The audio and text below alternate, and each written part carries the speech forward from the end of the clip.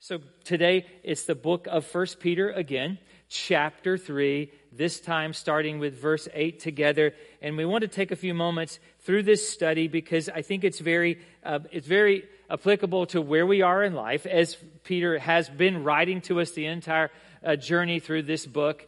But what he talks to us is about some house rules. And you say, Mark, I don't like the word rules when it comes to Christianity. Well, I want to tell you, if you read the Bible, there are rules, okay? Understand that. We just call them what they are. Commands. You want to call them suggestions. No, there are rules, because there is a huge difference between that of rules and suggestions.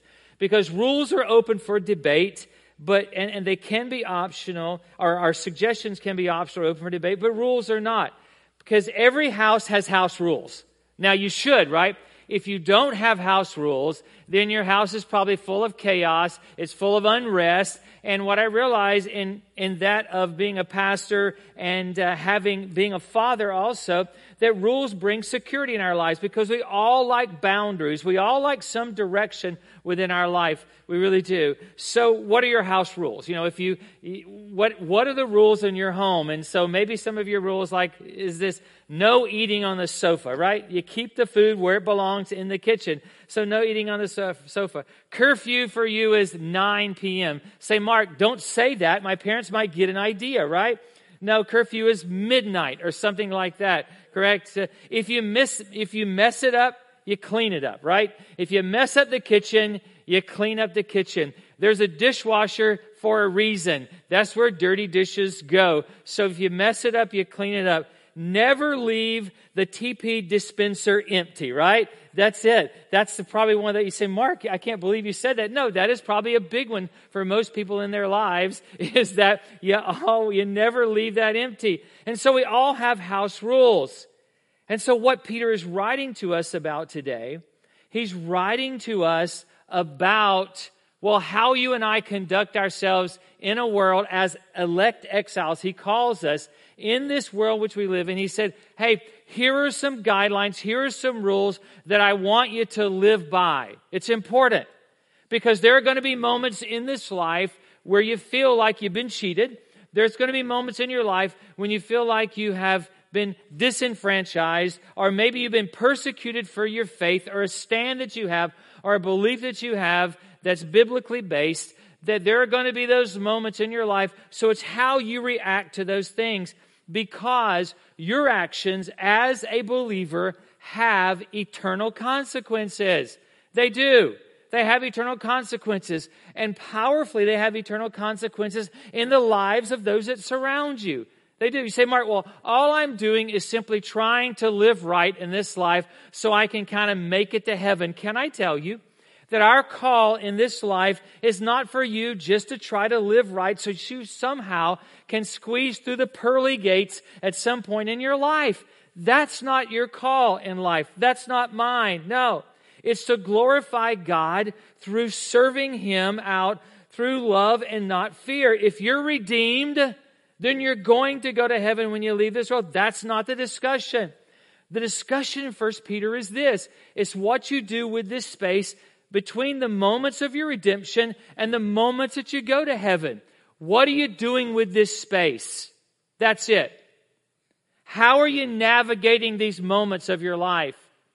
How are you navigating the moments of your life when things don't go well?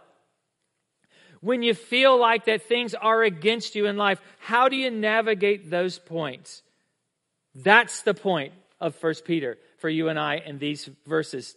So it is 1 Peter chapter 3, starting with verse 8. And he says, finally, all of you have unity of mind, sympathy, brotherly love, a tender heart, and a humble mind, is what he says. So here's what the house rules are. One small verse, 4 rules for you this morning to live by. The first is this: live in harmony with one another. That we are called to live in harmony with one another. To love and serve God. To love and serve God is the funnel in which all of these rules are going to flow through. That is it. That is our call in life. It is the funnel that we put everything through that you and I do in this point between our redemption and that of heaven. That we love and serve God. That is it. And I think that's where before we even talk about this first rule, we have to understand that you and I can have different likes and we can have different aims in life and different goals. We can. But there's one dominant aim as a believer that we should all have in this room, and it's the funnel of loving and serving God. Everything in our life goes through that one point. Everything. It is. You can have all kinds of different aims, and we talked about that, how different we are in this room. And there's a lot of nature and nurture going on here. Yes, absolutely. But we can have different aims, but there has to be one dominant aim. It's the funnel of loving and serving God. Because you're going to struggle with all the things that Peter's about to say to you if you're not using that funnel of loving and serving God this morning. So here's what he says. He starts out by saying, live in harmony with one another. So what that means is this. If God calls me to do something, then what I realize is that it harmonizes with my duties toward others. It does. That I can't say that God has called me to something at the expense of caring and taking care of each other. That is simply what he's talking about to you and I this morning. That it harmonizes with this call that we have to care for one another. And everything that we talk about, again, funnel through this understanding of loving and serving God. That I can't use people. I can't use people to achieve something that I say that God has called me to. I can't do that at all. I can't misuse people to say, this is really what God wants me to do, so I'm going to get there no matter what. No, it has to harmonize with us loving and caring for one another. Understand that it does. Yes. And what God calls us to is to work in harmony with loving and caring for each other. Outside of that, it's breaking the rule. Outside of that is breaking the rule. It is. Listen, I was a church staff member for many years.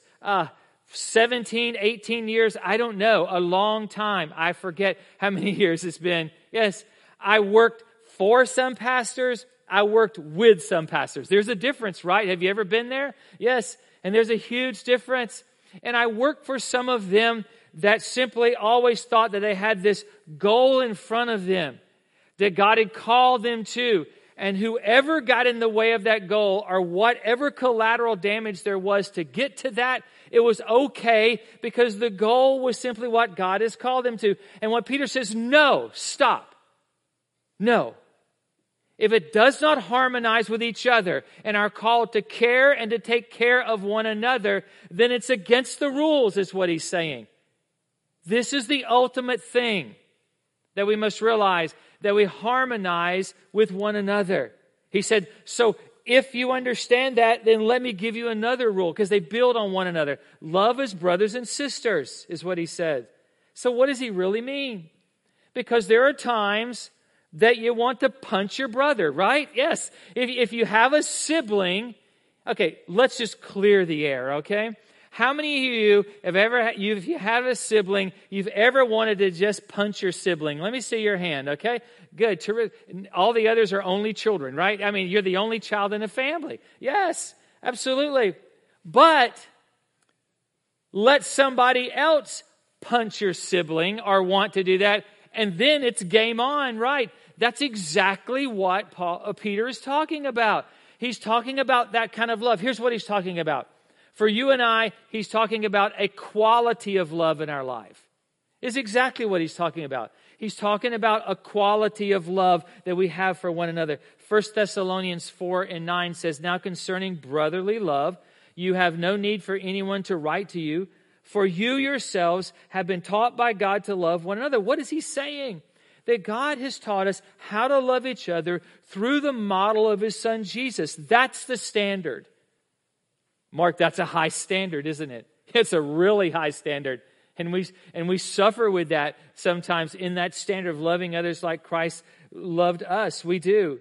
That this kind of love surpasses that thought and that statement that you and I have sometimes, or say that, well, I have to love you to go to heaven, but I don't have to like you. And I don't know if you've ever said that or thought that. It's a justification for your feelings is what it is. No, what he's saying is, I want you to love each other well. I want you to love each other well. It's the quality of love that you have. It's that what we would expect out of some type of biological brotherly love for one another. That I want you to love one another well. I think a lot of times in church, we talk about loving each other. We say, when we hammer that thought over and over, but how many times do we talk about the quality of love that you and I have for one another? That how well are we loving each other? So how does that work? It's rule number 3. That simply it's through that demonstration, or that we demonstrate sympathy and compassion for each other. That we're showing this loving compassion for those that have need in life, like we prayed this morning, like you're going to pray this week for this family in loss. We show that we show that loving compassion for those in need, and we don't just step aside and ignore those in need around us. That we don't ignore that moment. That we respond to those moments in life with compassion and sympathy. We feel the struggle of life for them. We sense their plight in life very deep in our own very souls is what we're talking about. Ephesians 4:32 says it like this. Be kind to one another, tender-hearted, forgiving one another, as God in Christ forgives you. It's the model that we have in how we care for each other. That our faith is translated into action, is what he's saying. Because the common thread that you and I find throughout this study of the book of 1 Peter is that the Christian life is much more than just sitting and listening and talking. But the Christian life is much about action. That my behavior as an exile in this world and how I respond to you does really matter. It does. Mark, you can't command me to love somebody. Love is an emotion that you can't command. Because if you command me to love someone, then that love is not authentic. Oh, some of you have been looking for that loophole, haven't you, right? It's like your tax return. Now I have permission. You said it from the stage. Wait a minute. Don't jump too quickly on that. Because when I look at this love that Peter is talking about, our love is a reflection of Christ's love for us. It's what it is. No, I can't necessarily command you to love someone and then you love someone because I told you to love them. But I sure can tell you that you love someone as a reflection of God's love in you. You have compassion for other people, even when you don't understand their place in life. Why? Because Christ had compassion for you.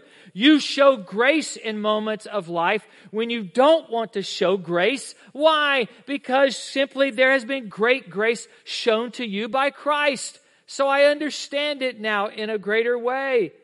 It is. It's not enough for me just to say simply, oh, because I'm a Christian, I love everybody in the world. No, our love and compassion for those around us has to have a very personal edge to it. It has to have a personal edge. Listen, Peter is writing to people. He's writing to people that are exiles, small communities of believers living in these provinces of Rome. And they're surrounded by Roman idolaters. They're living next door. Their neighbors are Romans who worship idols. They're surrounded by that kind of situation is what they do. And he says, hey, your loving compassion should simply be personal.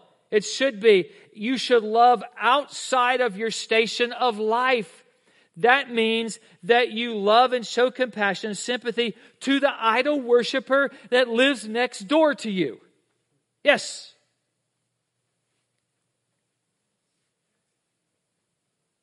That you show compassion and sympathy to your neighbor and you love them even though they always send their dog to your yard to take care of his business, right? Yes, and you've been there. I've been there before. I've handled that the wrong way. I have in the past and had to repent for that. So yes, you do. You love people outside of the station of your life.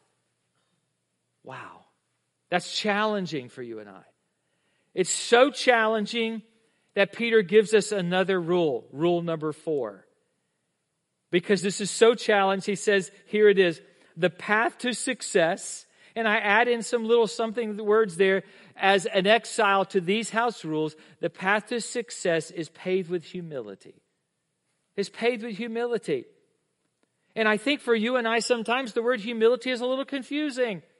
It really is. It's confusing. What does he mean? So I looked up the definition. Humble people, a biblical definition, is humble people are those that are aware of their position as God's creation, that you are entirely dependent on God. That's what it is, that you understand your position as God's creation, that you are entirely dependent upon God. Anything outside of that understanding is pride. So you think more highly of others. But what does humility look like? Because I think we have it confused with some things. I really do. Is humility just me telling you that you're better at something in life, knowing factually that I'm more proficient at that thing? Is that humility? Is that? Yes. You say, Mark, that's actually lying. I know, but how many times have you told somebody that in life, right? Oh, dude, you're so much better than that than I am, knowing that you are far better than that, right? You are far better at that in life. But we say, is that really humility? Yes. Is it denying? Is it denying that you're a better fisherman than someone else and you catch all the fish, but you tell them how horrible of a fisherman you are and how wonderful they are? Is that humility? Is it to form statements in conversations that make people feel better about themselves, even when they're untrue? It's a thought, isn't it?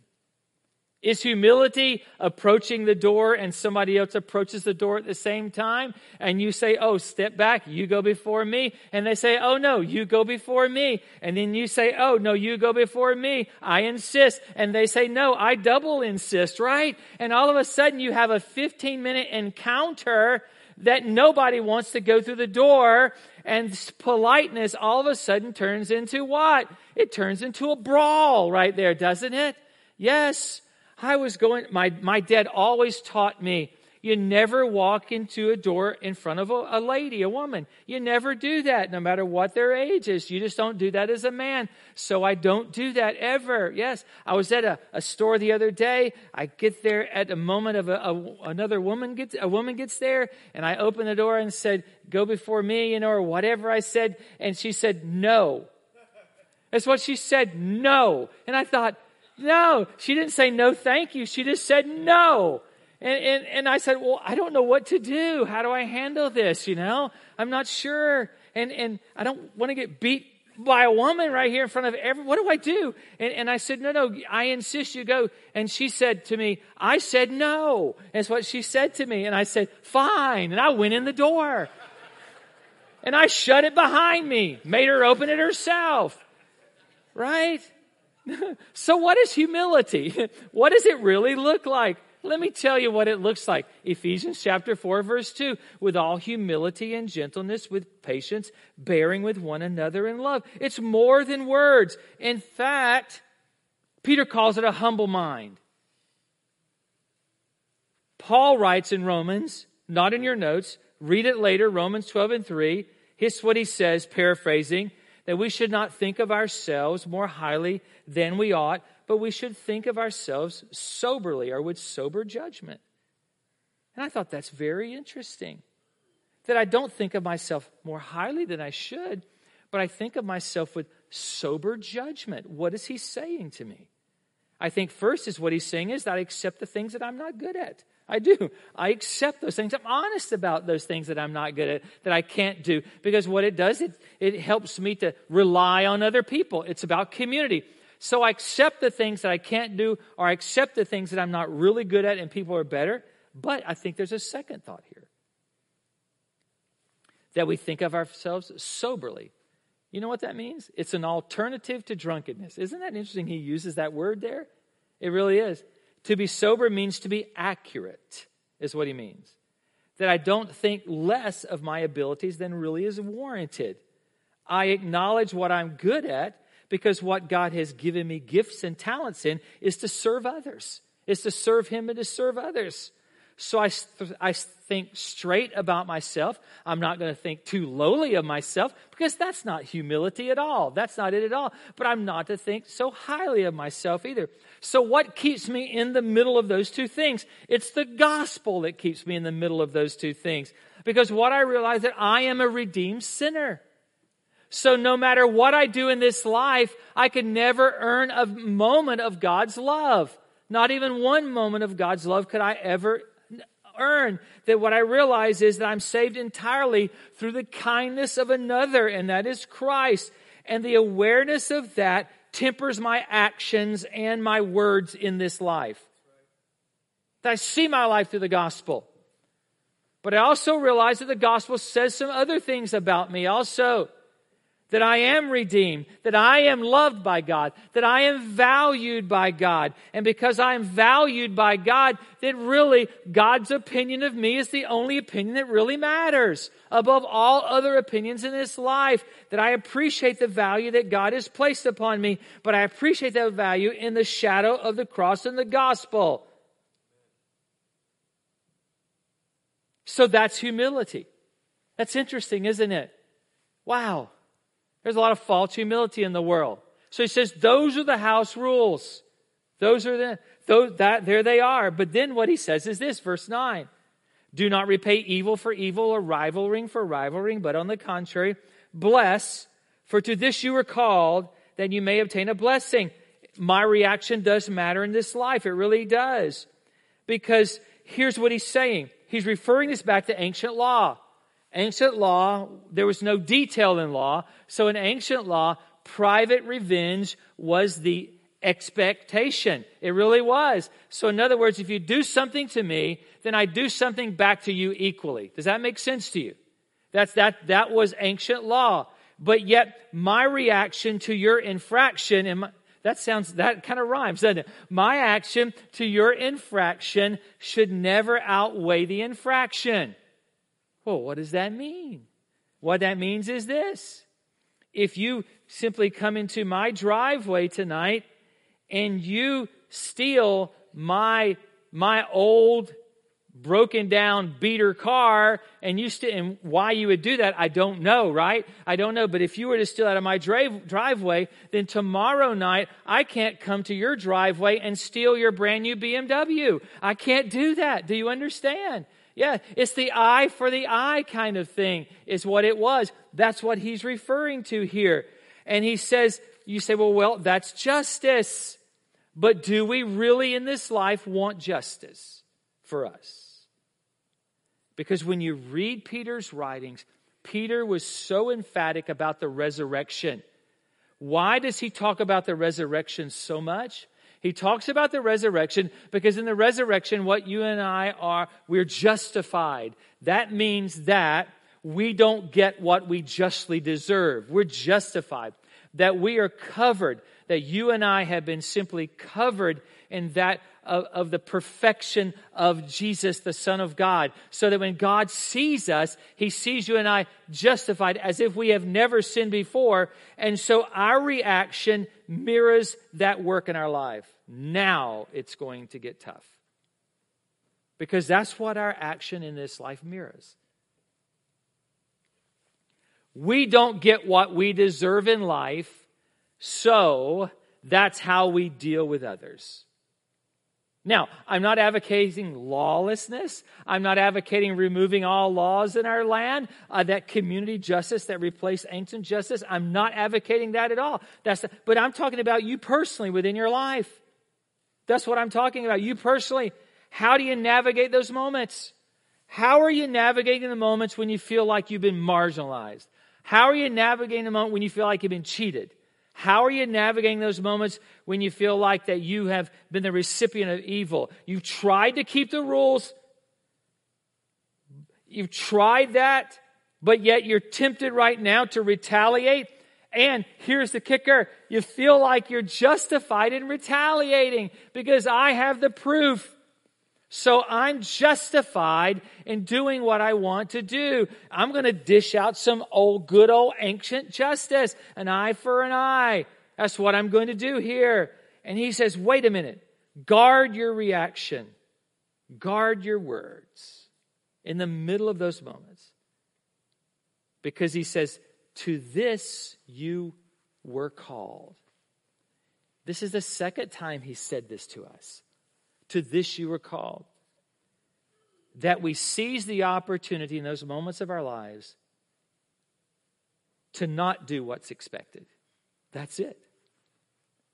We seize those moments in our life to not do what is expected for the sake of the gospel, that we return blessing in the place of abuse. Wow. If you have notes this morning, if you have them online, there are 3 references, Luke, Romans, and 1 Thessalonians. Read those later on in your study this week to help you to understand what God is saying to us. But I got stuck in this thought of what's the blessing? What is he talking about? And when I begin to read this, what I realize is the blessing that he's talking about is the gospel. That we give them back the gospel. When we are wronged, we return with the gospel. And what the gospel says to you and I is that simply we don't get what we deserve in life. That we don't hold people to this point of earning something with us or earning our love or earning our acceptance. That we give them back the gospel is what we do. When we're attacked personally, we do not return those personal attacks with evil in our lives. He said, to this you're called. It's a non-retaliatory way of life. It is. We give them the gospel is what we do. We offer blessing to others as a condition to God's blessing. And I realize that some of you, you're on tangents right now with your mind. I know you are. I realize that. I can smell something burning in the room. It's the brain power going in here. I understand that. And your mind is racing in all kinds of areas. And you're trying to stamp this over everything in your life. I realize that. And there are great discussions that we could have in this area. But I'm here to tell you what Peter says in 1 Peter. And that is that we give them the gospel back when we are mistreated in life. Are we always good at that? No. Are we always perfect at living in that? Absolutely not. I would be the first to tell you about myself or this room. But when I read this, what stuck out in my mind was this, that simply that if I return blessing to those that have done me wrong, then God blesses me in return. And I thought, oh, wait a minute, this is a good thing. Now I'm liking this, right? I'm kind of liking this thought that Peter leaves us with for a moment. And so the more I close my mouth and the more I walk away, then the more God blesses me. So that's going to be my motive and simply the catalyst for me and how I treat others. And can I tell you, if you got that idea in your mind, that's not the right idea. It's not. In fact, Peter often talks about our motives in life and the heart that our actions are simply powered by in life. That is about our motive. It's about making Christ known in the gospel. For a moment, skip down to verse 13. Go back today, read verses 9 through 12, where he quotes the book of Psalms for you also. But skip down to verse 13. And here's what he says. Now, who is there to harm you if you are zealous of what is good? And I thought, man, so all of a sudden he's talking about this thing about you and I being persecuted. And now he says to us, now, who is there to harm you if you are zealous of what is good, he said. But if you should suffer for righteousness' sake, you will be blessed. Have no fear of them, nor be troubled. So here is perhaps right almost the very last point of our talk this morning. It's this: when you suffer, suffer well. You say, Mark, you could have stopped earlier by telling me I can't retaliate, and that's one thing. But now you're going to tell me that when I suffer, I have to suffer well? Because what Peter is doing, he's referencing all these things that these exiles have gone through thus far. And so what they're thinking, there's this fear about the future. What's going to happen tomorrow? What's going to happen in my life tomorrow? And, they've been hurt and evil's been spoken against them and they've been disenfranchised. And I think what we tend to do in life when we are mistreated is we tend to throw up the wall of defense, right? We tend to wall ourselves off. Dude, I put my heart out for you one time. I'm not going to put my heart out for you again. Absolutely not. No. Absolutely not. What is the old saying? The first time, shame on you. The second time, shame on me. Have you heard? I think I said that right. I believe. But that's what we say. So, dude, not again. I'm never going to. And is that suffering well? Is that what he's called us to do? So I have a question. And I think it's a question that these exiles could have asked. And that is, what will happen to us if we really live as Christians? Because they must have been thinking that. What's going to happen to us if we really live as Christians? Yes. Because I think when you look at this, he says, but even if you should suffer. So is all of my Christian life about suffering? Is that what it's about? Yeah. If I go, buy me 2 tickets, then, is that what this is about? And Peter's saying, no, that's not what this is about at all. That the totality of your life as a Christian is not suffering. Realize that. Don't go away thinking that this morning. That's not it at all. It's not. And don't think, well, I'm not suffering right now, so something's spiritually wrong with me. No, that's not it at all either. So don't think that either. No. But he goes on to say, who is there to harm you if you are eager to do good? Is what he says. So there are many times in our lives where even as believers, that our lifestyle resonates with unbelievers. It is. That we find ourselves on the same page as unbelievers. It's a thought.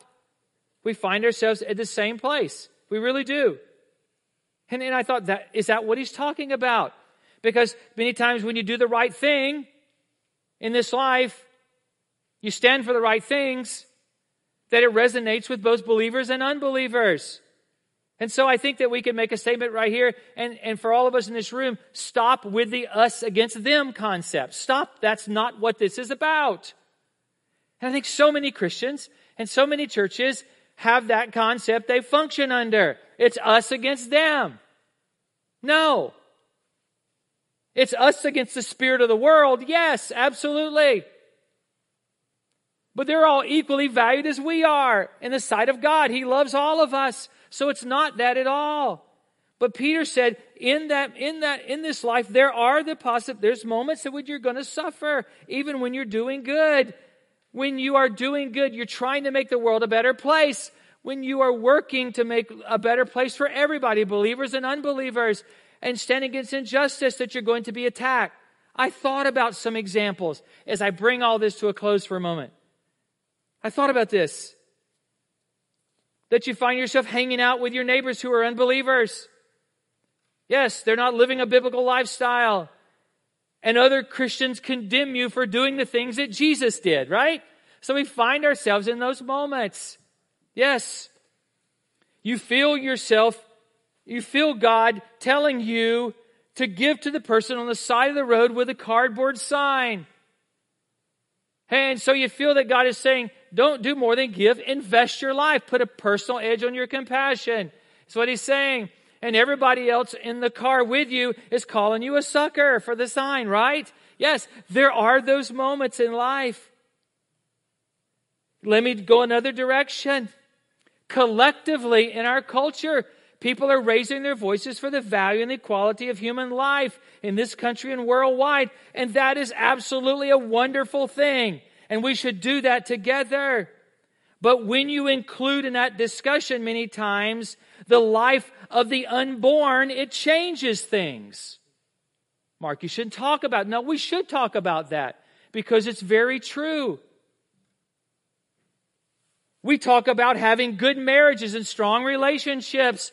And most everybody in the world wants that. We do. We want that kind of strong relationship with others in the bonds of marriage. But when you bring in the principle that a healthy marriage is a union between a man and a woman, it changes things. Those moments in your life as a believer, understand that there's going to be those moments when you're going to suffer. It's going to happen. What do you do? How do you respond? You find the biggest Bible that you can find and you beat them with it until they come to submission, right? No. No. I went to a service one time when I was younger. I did. It's sort of the church. I grew up in this church, and the pastor was getting excited. He grabbed his Bible and he started walking down the middle aisle, and he started hitting people over the head with it. And I'm thinking, really? Is that the way it works? Line up. We're going to do that with you at the end of the service. No, it doesn't work that way. How do I respond? Verse 15. Look at this as we end today. But in your hearts, honor Christ the Lord as holy. Look what it says. Always being prepared to make a defense to anyone who asks you for a reason for the hope that is in you. Yet do it with what? Gentleness and respect, having a good conscience, so that when you are slandered, those who revile your good behavior in Christ may be put to shame. And I thought there are two things here I think are important. But in your hearts, honor Christ the Lord as holy. What does that mean? That God is separate from the world. And so that says to me that God is ultimately in control. Amen? God is ultimately in control. And I trust that those that may oppose me at times in this life are not in control. God is ultimately in control. And because He is separate from the world, that means that Jesus is better than anything else in this life. He's better than anything else in this life. Is what it means. So I'm not always working for the acceptance of others, and I'm not always worshiping at the altar of everyone else's opinion of me. That God's in control of all things. But I also says that I'm always to be prepared to make a defense to anyone who asks for a reason for my hope. That I amaze them by how I suffer. You say, Mark, that's the most oddest thing I've ever heard. I know, but listen, just give me a moment before you close your Bibles and you say, I'm done with this. I amaze them at how I suffer to the point that they're so curious and compelled about the joy that is in my life that they are compelled to have a conversation with me as to why I have that in the middle of my suffering. How can you be so joyful when you're treated so wrongly? Because it's how we reveal God's glory to those around us.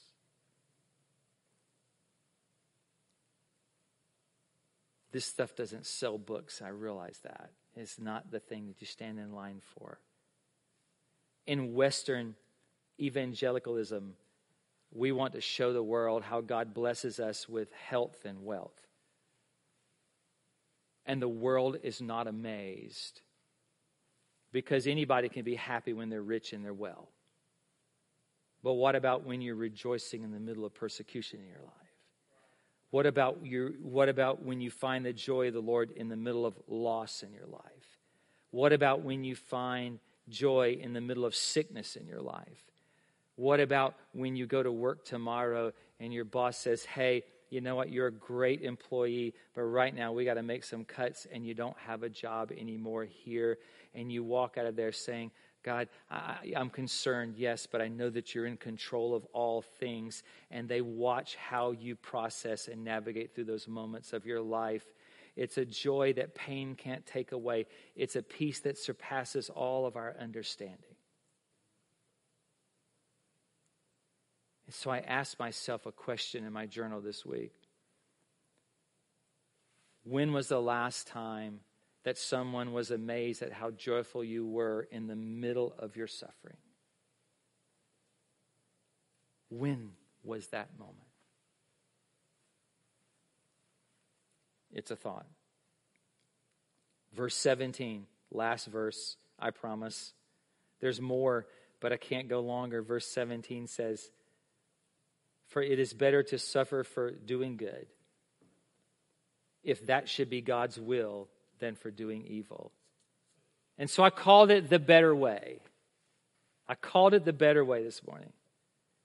And I think for some of you in the room, that you're in the middle of experiencing injustice.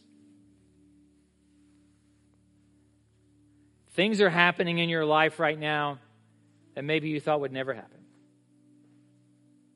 And you feel like you don't deserve any of it, and maybe you don't. Maybe you don't. You're suffering. You see, today's not a sermon about you just not saying anything. Don't misunderstand this. Because sometimes in these moments of our life, we have to say something. We need to say something. But I think what Peter is teaching us is that we should suffer well. And your suffering should show the hope that you have in Christ. So that it's a great hope that even though it's touched by your suffering, it's not eliminated by your suffering. That in the middle of suffering, that you have a love that is beyond human understanding.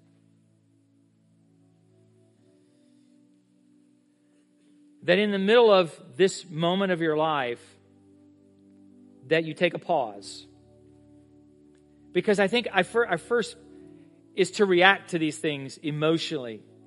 And maybe you're different than me, but when I react emotionally to things, it's almost always the wrong reaction. But you take a moment, a pause in where you are, in the struggles of your life, in the suffering of the moment. And you ask God to show you something. You ask God to show you His redemptive plan in the middle of this moment of persecution and suffering.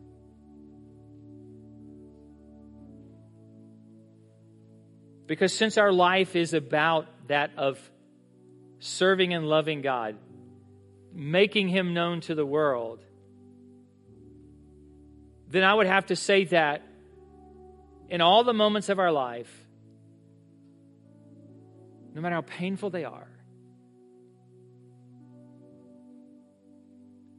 that we can find that moment where God is making His redemptive plan known.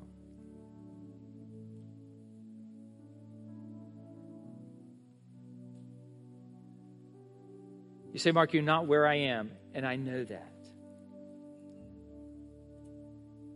This discussion this morning was not to devalue where you are or minimize what you're dealing with. It's not. But it's to bring you to a truth. Because your situation is not what determines truth in your life. It is God's Word that determines truth in our lives. And the truth is that we're called as exiles in this world to suffer well. And that's a tough thought to leave you with today. But it's Peter's thought to you and I. That we are surrounded by hope.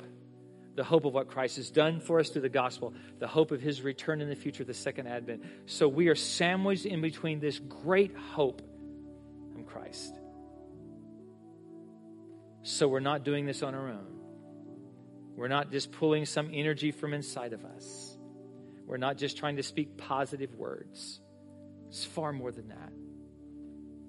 It's the power of God that's resident in our lives that works through us in those tough moments of life so that we make Him known. So for a moment, would you bow your heads just for a moment of reflection today?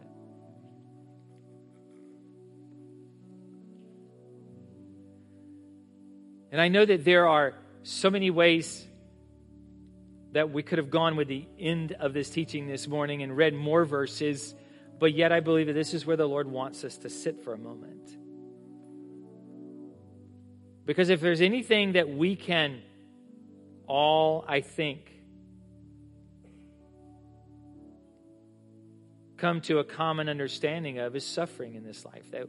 That this world has those moments for all of us.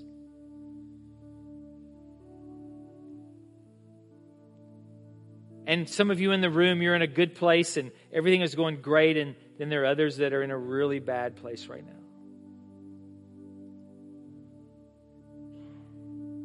But the question is, how do we navigate those moments? And how are you navigating that moment in your life?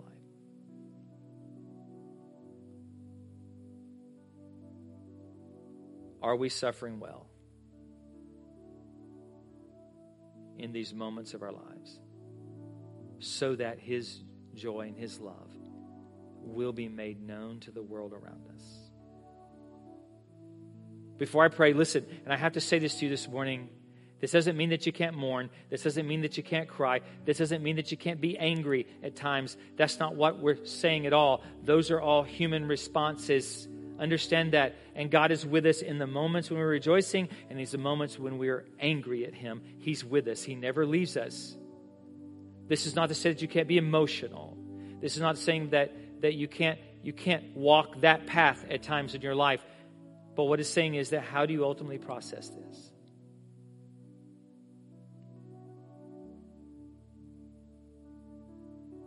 Because the ultimate aim is to serve and love God, that He will be known in this world.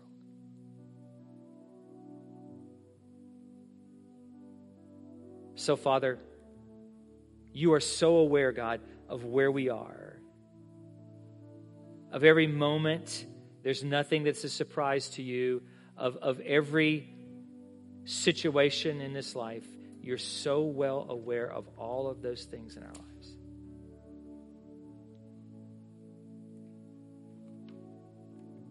And God, You're with us. You never leave us. You don't abandon us in those times. But the question is for us today, God, in those moments of suffering, in those tough places of our lives, in those moments when we want to retaliate, how are we living out that space? Because You're challenging us this morning, God. You're challenging us for some change within our lives. How do we navigate those moments? How do we work through those times? And God, for those moments when, yes, we are emotional, or those moments, God, when we're angry, and God, those moments when we say things to You out of frustration.